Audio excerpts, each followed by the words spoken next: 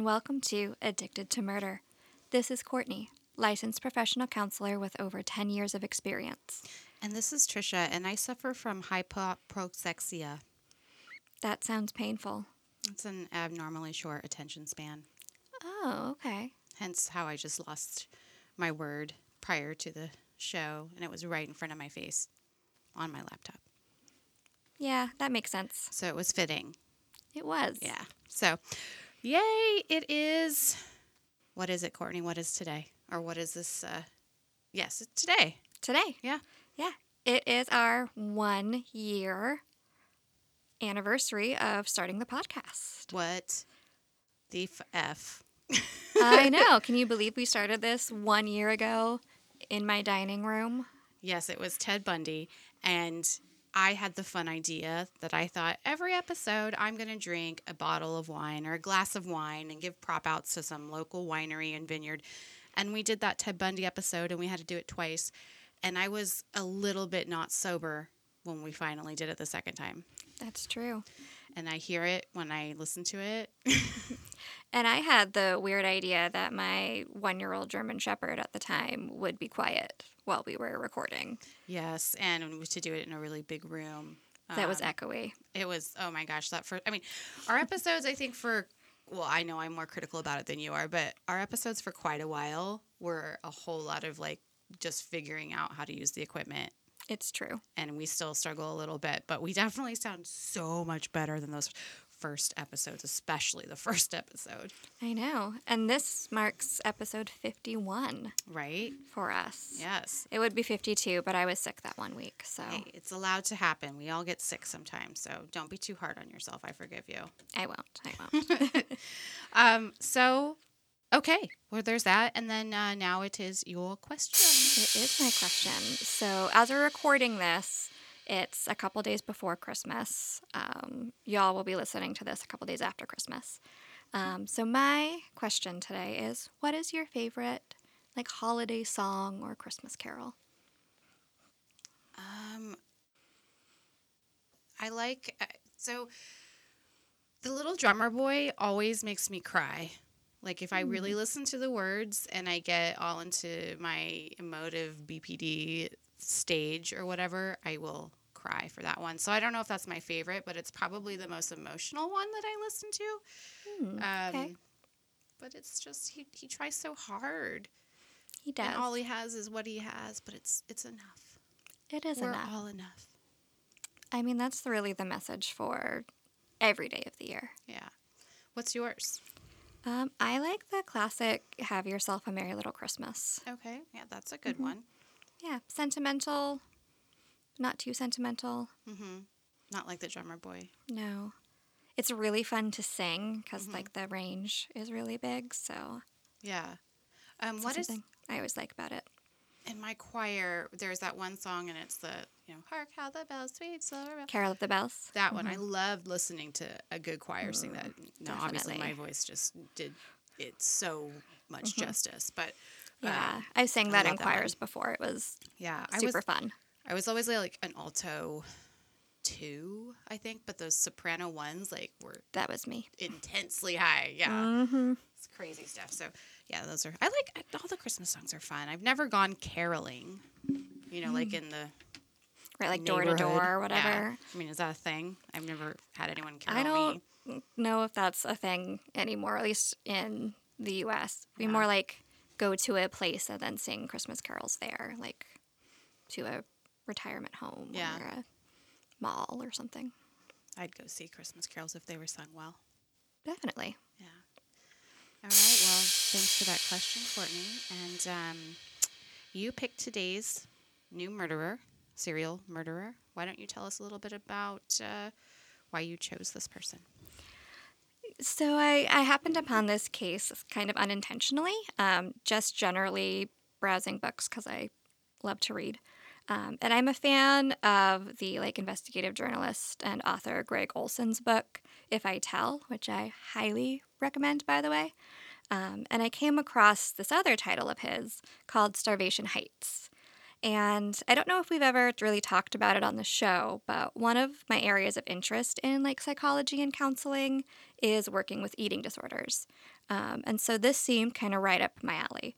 And as I read the description and the summary, I realized that it could also fit into my serial killer fascination. So I bought the book, and here we are, about to tell the story of the starvation doctor, aka Linda Burfield Hazzard. All right.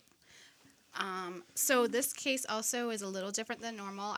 I was a little bit too busy or behind to write this one up. So Courtney wrote this one up, but I'm gonna narrate it as per usual.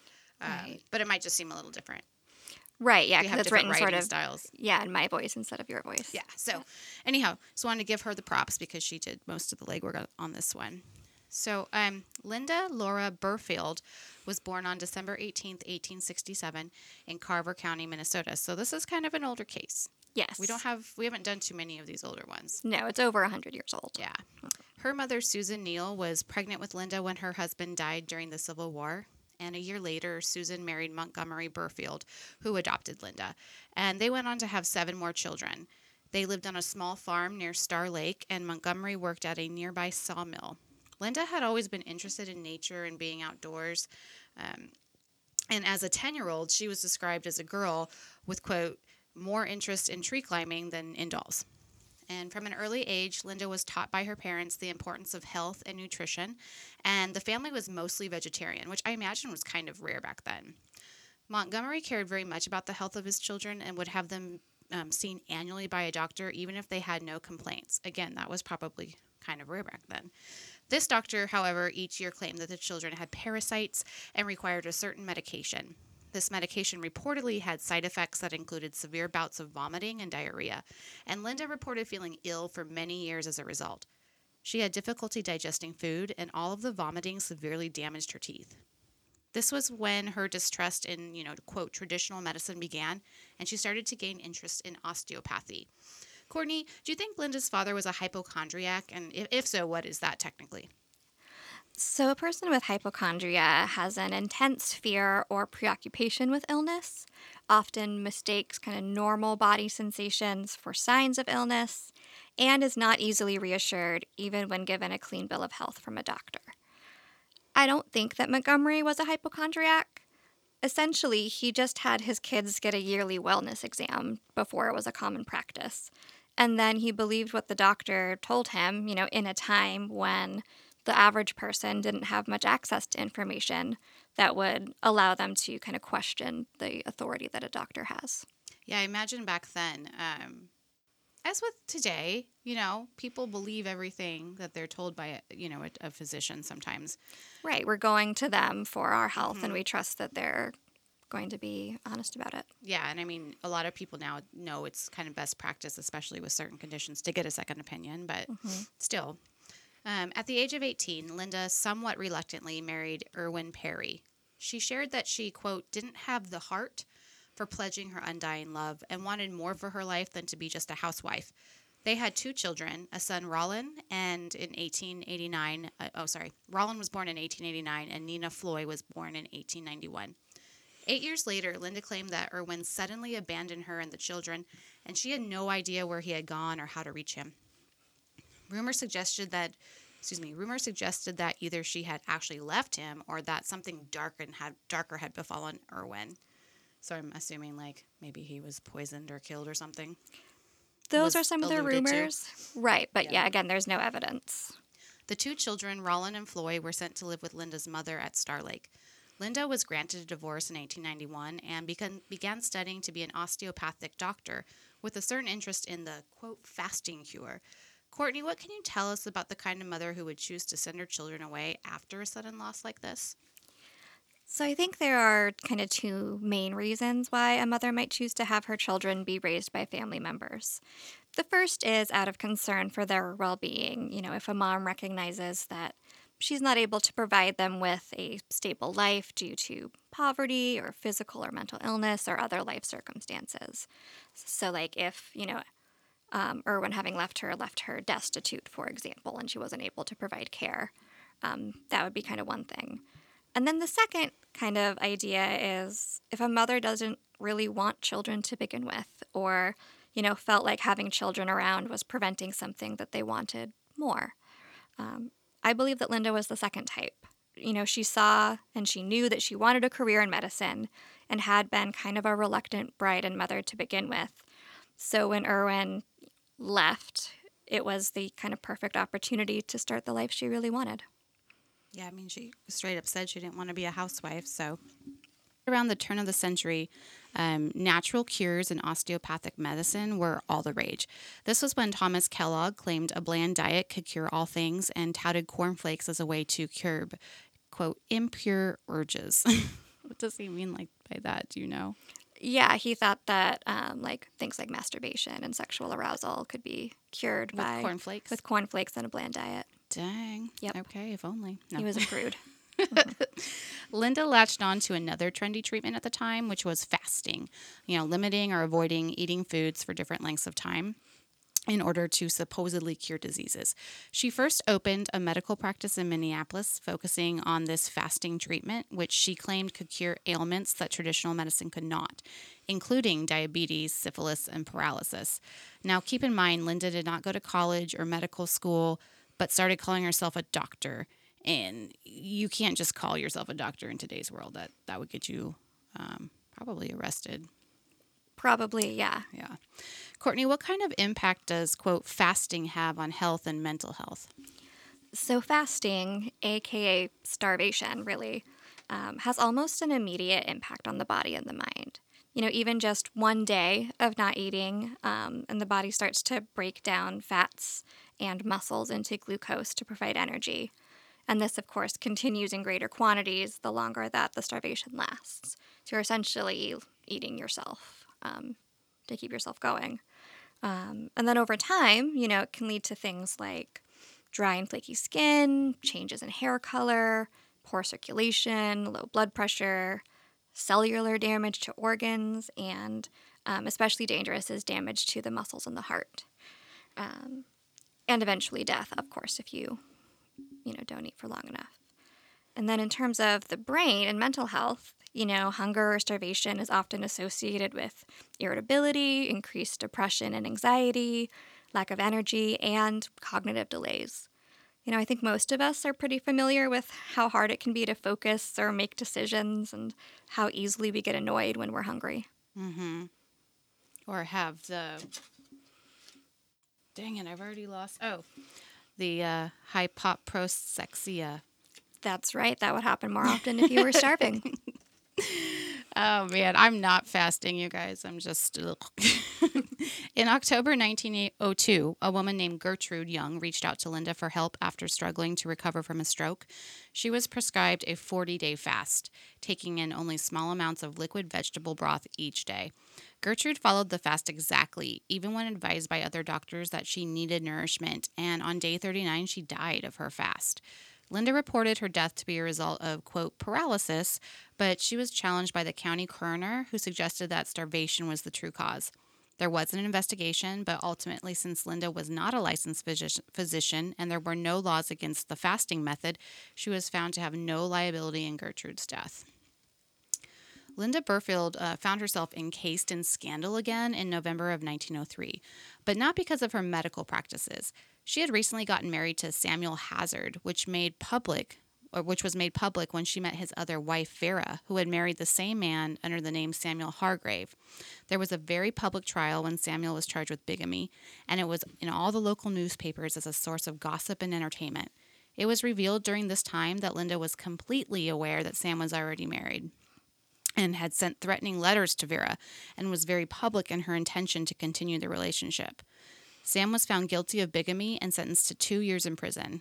By the time he was released, he and Vera had divorced, and he was back with Linda, who now referred to herself as Dr. Linda B. Hazzard. They moved to Seattle, where she opened up a new practice. It should be noted that although she lacked formal education, Linda was now approved for a medical license in Washington, under a law that grandfathered in osteopathic providers. So in today's medical licensing, at least in Oregon, and Washington is usually even tougher on licensing requirements than Oregon, A doctor of osteopathy goes through the same amount of training as a medical doctor. They have internships, residencies, they might do a fellowship. They also have special boards specifically for the osteopathic practice, just like the medical boards have their own practice as well. So times have definitely changed between then and now as far as having an osteopathic medical license. I just want to throw that out there because a doctor of osteopathy is a legit doctor. Right. Yeah. These days, that's Yes. absolutely true. By this time, it was 1908, and Linda had just published a book, Fasting for the Cure of Disease. Linda also partook in her own treatments, regularly fasting for days or weeks and taking daily enemas. She attributed her trim figure and self-reported good health to the fasting cure. Now, Courtney, this sounds a lot like an eating disorder. What do you think? I believe that if Linda was assessed today, she would likely be diagnosed with anorexia nervosa. The essential criteria for anorexia include the restriction of caloric or energy intake leading to low body weight, intense fear of gaining weight or being fat, and distorted beliefs about body weight and shape, such as relating weight with self-worth, or denial of the seriousness of having a low body weight. Now, we don't know for sure if Linda had a fear of gaining weight, but she did keep her body weight low, and I would argue that the belief that fasting could cure diseases is certainly distorted. And additionally, Linda exhibited many associated features and behaviors common in people with anorexia, including, the avoidance of certain food groups. She remained a vegetarian for most of her life. Difficulties with digestion and constipation. She relied on daily enemas. Irritability and temper outbursts, rigid thinking and routine, and taking, having the desire for and taking pride in having a very strong sense of self-control. So I don't know. This is just throwing this at you now. It's not something we've talked about. But as far as enemas go, back then, I read the book and they were done in a bathtub. What do you, do you have any idea how the enema was administered? Is it just, I'm kind of blanking on it. I know how they are today, sort of. Right. I imagine it's a similar process. There is some sort of tubing that is placed in the anus and then like water is pushed through it. And like the point of it is to like go in through the intestine and flush everything out. Correct. And she would do this almost daily. And that has got to be like not good for your intestines, I got to assume. It's definitely not. It's sort of similar. The equivalent in the eating disorder world today would be the overuse of laxatives to have that cleaned out feeling. Yeah. But this would be like physical pressure on your, Yes. So anyhow, doesn't sound good to me, but whatever. In 1911, Linda and her husband, who also acted as her business partner, started building their wellness, quote, sanatorium, and they named it Wilderness Heights, and in the tiny town of Olalla, Washington. Are you familiar with that town, being a Washingtonian? I had never heard of it. It's over on the peninsula, kind of right across the Puget Sound from Seattle. Little island, or like just a little piece of land out there? It's on like the peninsula, so you go sort of past the islands to the other side, and it's like right there. Okay. The goal was to have the main building as well as individual cabins where patients could live on site while participating in their fasting treatments. The idea of this was intriguing to two wealthy British heiresses, Claire and Dora Williamson. This is actually probably a good time, since the book that we were using for this research was based on these two sisters. What was did you already go over the author and the name of the book? I mentioned it in the beginning, but just to review, so Starvation Heights is the name of the book by Gregg Olsen. And you did. I remember that now. Sorry, my attention span again. I just want to make sure we give out props to these authors because we used them for most of our research. So. Yes. Okay, so anyway, the book was based on pretty much these two women and their experience with this. So the idea of this was intriguing to them, Claire and Dora Williamson. Claire, who had experienced an array of health problems since childhood, was fascinated by alternative medicines and convinced her sister Dora to come with her to see Dr. Hazzard while on a trip through North America. They were just like traveling, going everywhere. Kind of sounded like a really fun time until this happened. Right. Both sisters agreed to go under Linda's care, and she immediately prescribed a prolonged fast, along with daily enemas and physical manipulation. The women spent the months of February and March living in apartments in Seattle doing these things before being moved to the sanatorium in Olalla in April of 1911. Now, what these women and all of Linda's other patients endured was not medical care and could easily be better described as torture. They were provided only minimal nutrition, mainly in the form of watered-down vegetable broth given in amounts as low as 2 tablespoons at a time, once or twice per day. Occasionally, they were allowed to have a cup of fruit juice or a small piece of fruit. This was accompanied by daily enemas that lasted for several hours at a time and were followed by freezing or scaldingly hot baths. Then there was the, quote, physical manipulation, which was really being beaten all over the body by Linda's fists. Staff who worked for Linda and were terrified of defying her described the patients, as skeletal, with the outline of all of their bones visible, their cheeks and stomachs and eyes sunken in, with pale yellow skin that was covered in bruises, thinning hair, and being in and out of consciousness. Courtney, what type of mental shape must these sisters have been in? So, in the late stages of starvation, the brain is just not getting enough nutrients and energy to function properly. Claire and Dora were likely struggling with dysregulated sleep, extremely low energy and lethargy, confusion, feelings of depression and hopelessness, poor concentration, and, possibly hallucinations and difficulty with separating kind of like reality from like a dream or dissociative state.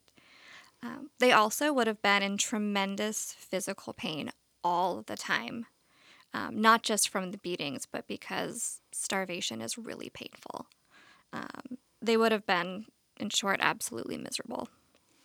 I do remember one part of the book that really resonated, but stuck in my brain is when one of the sisters, I think it was Claire, was getting an enema and this white substance was coming out that the nurses couldn't identify what it was. Right. Yeah, it was something, whatever was happening in her body was not normal or okay. They were speculating it might have been part of her like internal organs coming out in the enema. Right, or like proteins or something that, yeah. To make things worse, now that Claire and Dora were in a weakened and mentally compromised state, Linda's husband Sam was brought in. Now, Sam was not a good guy. I mean, he had already been arrested for fraud and theft and then the whole bigamy thing. He defrauded the military after he went AWOL from West Point.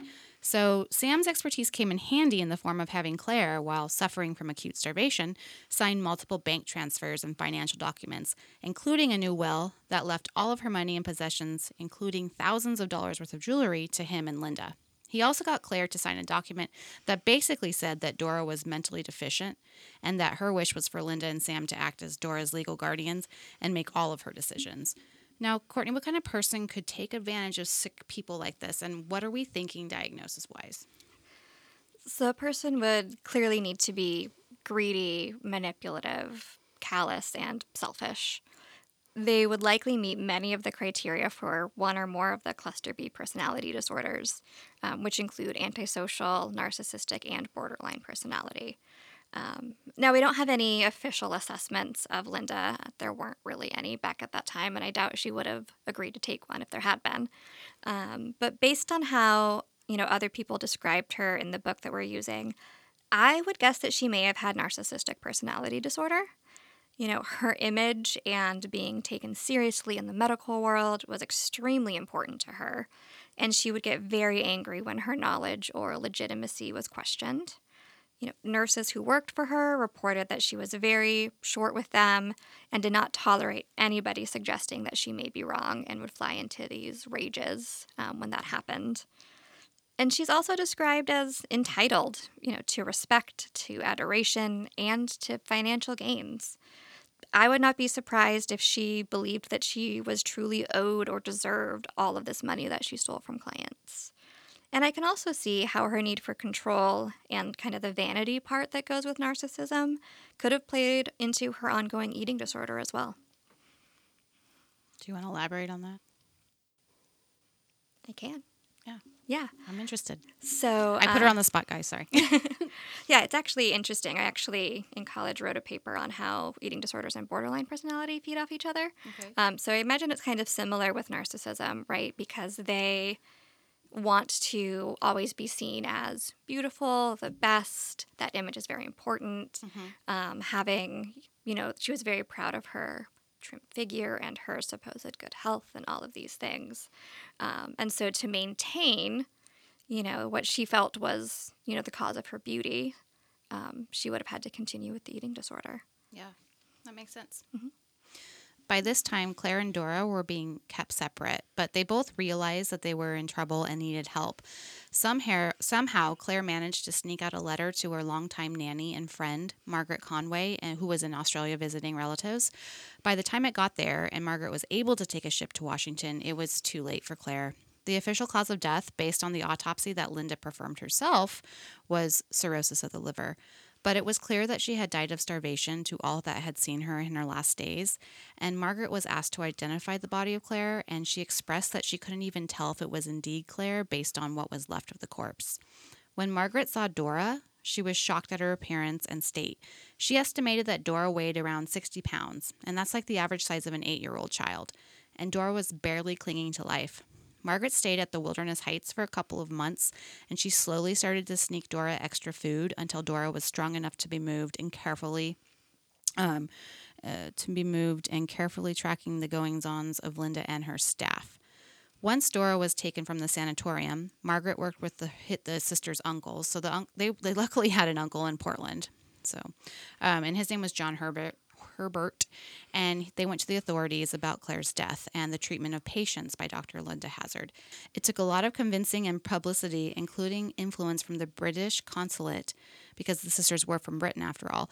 But after months of trying, Linda Hazzard was finally arrested and charged with the murder of Claire. During the investigation and trial, it was discovered that there was a pattern of Dr. Hazzard's patients dying and then her being the one to do the autopsy and always giving a pre-existing medical condition as the cause. She had also worked with the same funeral home for most of the deaths to process the bodies before family members or other physicians would see the bodies. Unfortunately, none of this evidence was allowed to be presented in court, and there was not enough other evidence to charge her with additional crimes. During that trial, Linda repeatedly spoke with the media, proclaiming her innocence and claiming that her alternative medicine was really what was on trial. There was also evidence of witness tampering, with one witness, a former nurse at the sanatorium, testifying that one of the men who worked on the property had threatened her to change her story to be more favorable to Linda. Ultimately, the jury found Linda guilty of manslaughter, and on February 17, 1912, sentenced her to 2 to 20 years in prison at Walla Walla State Penitentiary, where I know we've seen a lot of our serial killers end up. A lot of our Washington ones end up there, yep. She didn't actually report to the prison until December 1913. However, and during the year between the trial and her prison sentence started, more people connected to Linda who had been doing the fasting cure died from starvation. There was a woman named Ida Anderson who first was prescribed the fasting cure for her infant who was born ill and quickly died of starvation. Ida later started fasting herself and died March 2013. I can't believe they would fast an infant. Yeah. The second was Mary Bailey, who died while staying at Wilderness Heights and whose body was described as emaciated with several large burns from heated bricks placed in her bed to keep her warm. Mary's wallet and belongings were taken by the doctor. A man named Fred Eberson, who was being treated by a student of Linda's, died after a 49-day fast. Linda stated that she had refused to treat Fred because he didn't have any money. 2 years later, in 1915, Linda Hazzard was released on parole. She was then issued a pardon by the governor upon the condition that she leave the United States. What is going on? So I don't have exact answers, but there was a lot of media coverage around the time of her verdict and sentencing that she was being treated differently because she was a woman. Newspaper articles were written about how she likely would have been given hard time or even the death penalty had she been male. It was the early 1900s and women weren't even able to vote yet. All of her, jury people were men. Everyone deciding these things were men, and, women were still generally viewed as less than men in most ways. And so I think that, all these men making these decisions just completely underestimated her. She was far more cunning and dangerous than they believed that women could be. So that might have been one of the only things that was, how should I say this? advantageous to women back then. Not being committed fully to the extent of the law because they were only women and there's no way they could be a serial murderer. Right. Women have all these feelings and they're soft and delicate. Yeah. So how dare, someone be callous there's like no that. way that they could do that, so they'll just let them get away with it. All right. Linda and Sam moved to New Zealand, where she continued to practice as a physician and published another book. They returned to Olalla, Washington in 1920, using the money they had earned overseas to complete the construction of the grand main building of the sanatorium, which was reopened for patients, but now called a school of health. How was it that she was able to come back? When she was pardoned, she was granted all of her rights back, essentially. Okay. So, yeah. In 1922, Linda was in trouble with the police again when a man named Leonard Ritter died while getting the treatment. But she was only charged and found guilty of practicing medicine without a license and fined $100. She would face this charge several more times in her life. In May 1935, there was a fire at Wilderness Heights that completely destroyed the main building and most of the furniture inside. There was some rumor that Sam may have set the fire intentionally for the insurance money, but this was never substantiated. In 1938, Linda became ill and prescribed her now famous fasting cure for herself. And in June of 1938, at the age of 71, Linda Burfield Hazzard died of starvation. She was the final victim of her own cure. Mm-hmm. Kind of like poetic justice. A little bit. While the true number of victims who died at the hands of Linda Hazzard and had their wealth and belongings stripped from them by her husband, Sam, is unknown, there are 17 deaths that are accepted as being associated with her between 1908 and 1913. The sanatorium became known by the locals in history as Starvation Heights. So the way I see it, Courtney, was that she had a couple of motivations. Perhaps one was that she really did believe her methods could help, but then maybe greed overtook her, because she would target wealthy clients and would oftentimes accumulate some or all of their wealth upon their demise. She most likely also got off on the control she had over these clients. She essentially brainwashed them to starve to death because she told them to. What do you think? I agree with that assessment. Linda seemed to be seeking some form of greatness in her life and used power and control to achieve that. And, in a way, she was given absolute power by her clients who literally trusted her with their lives. And, as the saying goes, power corrupts and absolute power corrupts absolutely. I totally agree with that saying. I've quoted it myself many times when I look at politicians and monarchs and blah, blah, blah. Right. Anyone that you give. And usually I think that it's a narcissist that happens to. Or they become one. I don't know. Mm-hmm. Well, I think narcissistic traits and definitely antisocial traits are found in a lot of high-ranking members of society. You probably have to have that to do what they do. I think so. But it takes all kinds. It does. So, we need them, even if sometimes they go too far. Correct. To get stuff done. That was just, whatever. So that is the story of Linda Hazzard. Yeah. Someone we had never heard of, a woman. Yep. Not your traditional serial killer. Right. But I think fits the profile. So ultimately, Courtney, do you think that her main motivator was greed, or do you think that she enjoyed seeing people suffer and die? That's a hard one, because I do think that to a certain degree she did believe in the fasting cure. She did use it on herself. Right. And she's also described as vindictive. And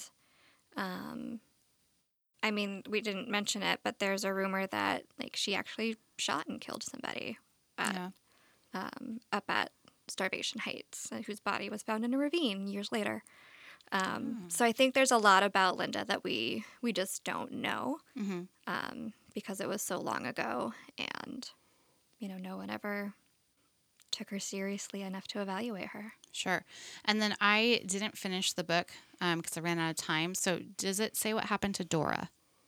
So Dora fully recovered. Oh, good. Okay. I was hoping so. It took years for her to kind of build her strength back up and kind of get back to kind of healthy functioning. She went on to get married to a nice young Australian man, and her and her good friend Margaret moved to Australia and She lived out the rest of her life. I'm so glad for Dora. Yes. Well, I'm going to do the social media really quick. Do it. Hit us up on Instagram, at Addicted to M Podcast. Facebook, Twitter, TikTok, and YouTube at Addicted to Murder Podcast. And our email, addictedtomurderpodcast@gmail.com. Nice job. So I am picking our next serial killer. Yes. And it was another random one where I just picked a book from the book selection of serial killers, of which there are many. And my clue is going to be that this type of serial killer accounts for 20% of the serial killers out there, but gets very little media play. Interesting. Dun, dun, dun. Well, that was one poll, 20%. Yeah, I'm sure there's differing polls, but Sure. they do take up an amount. Correct. Yeah. And you'll have to tune in next time to find out who that is. Yes. And so, Courtney, until next time, what do we do when we're offered perfect health, provided that we fast until we die? Go nuts and maybe eat some nuts. Go home and eat. And then go to therapy. Sounds good to me. All right, everybody. See you next Tuesday. Bye. Bye.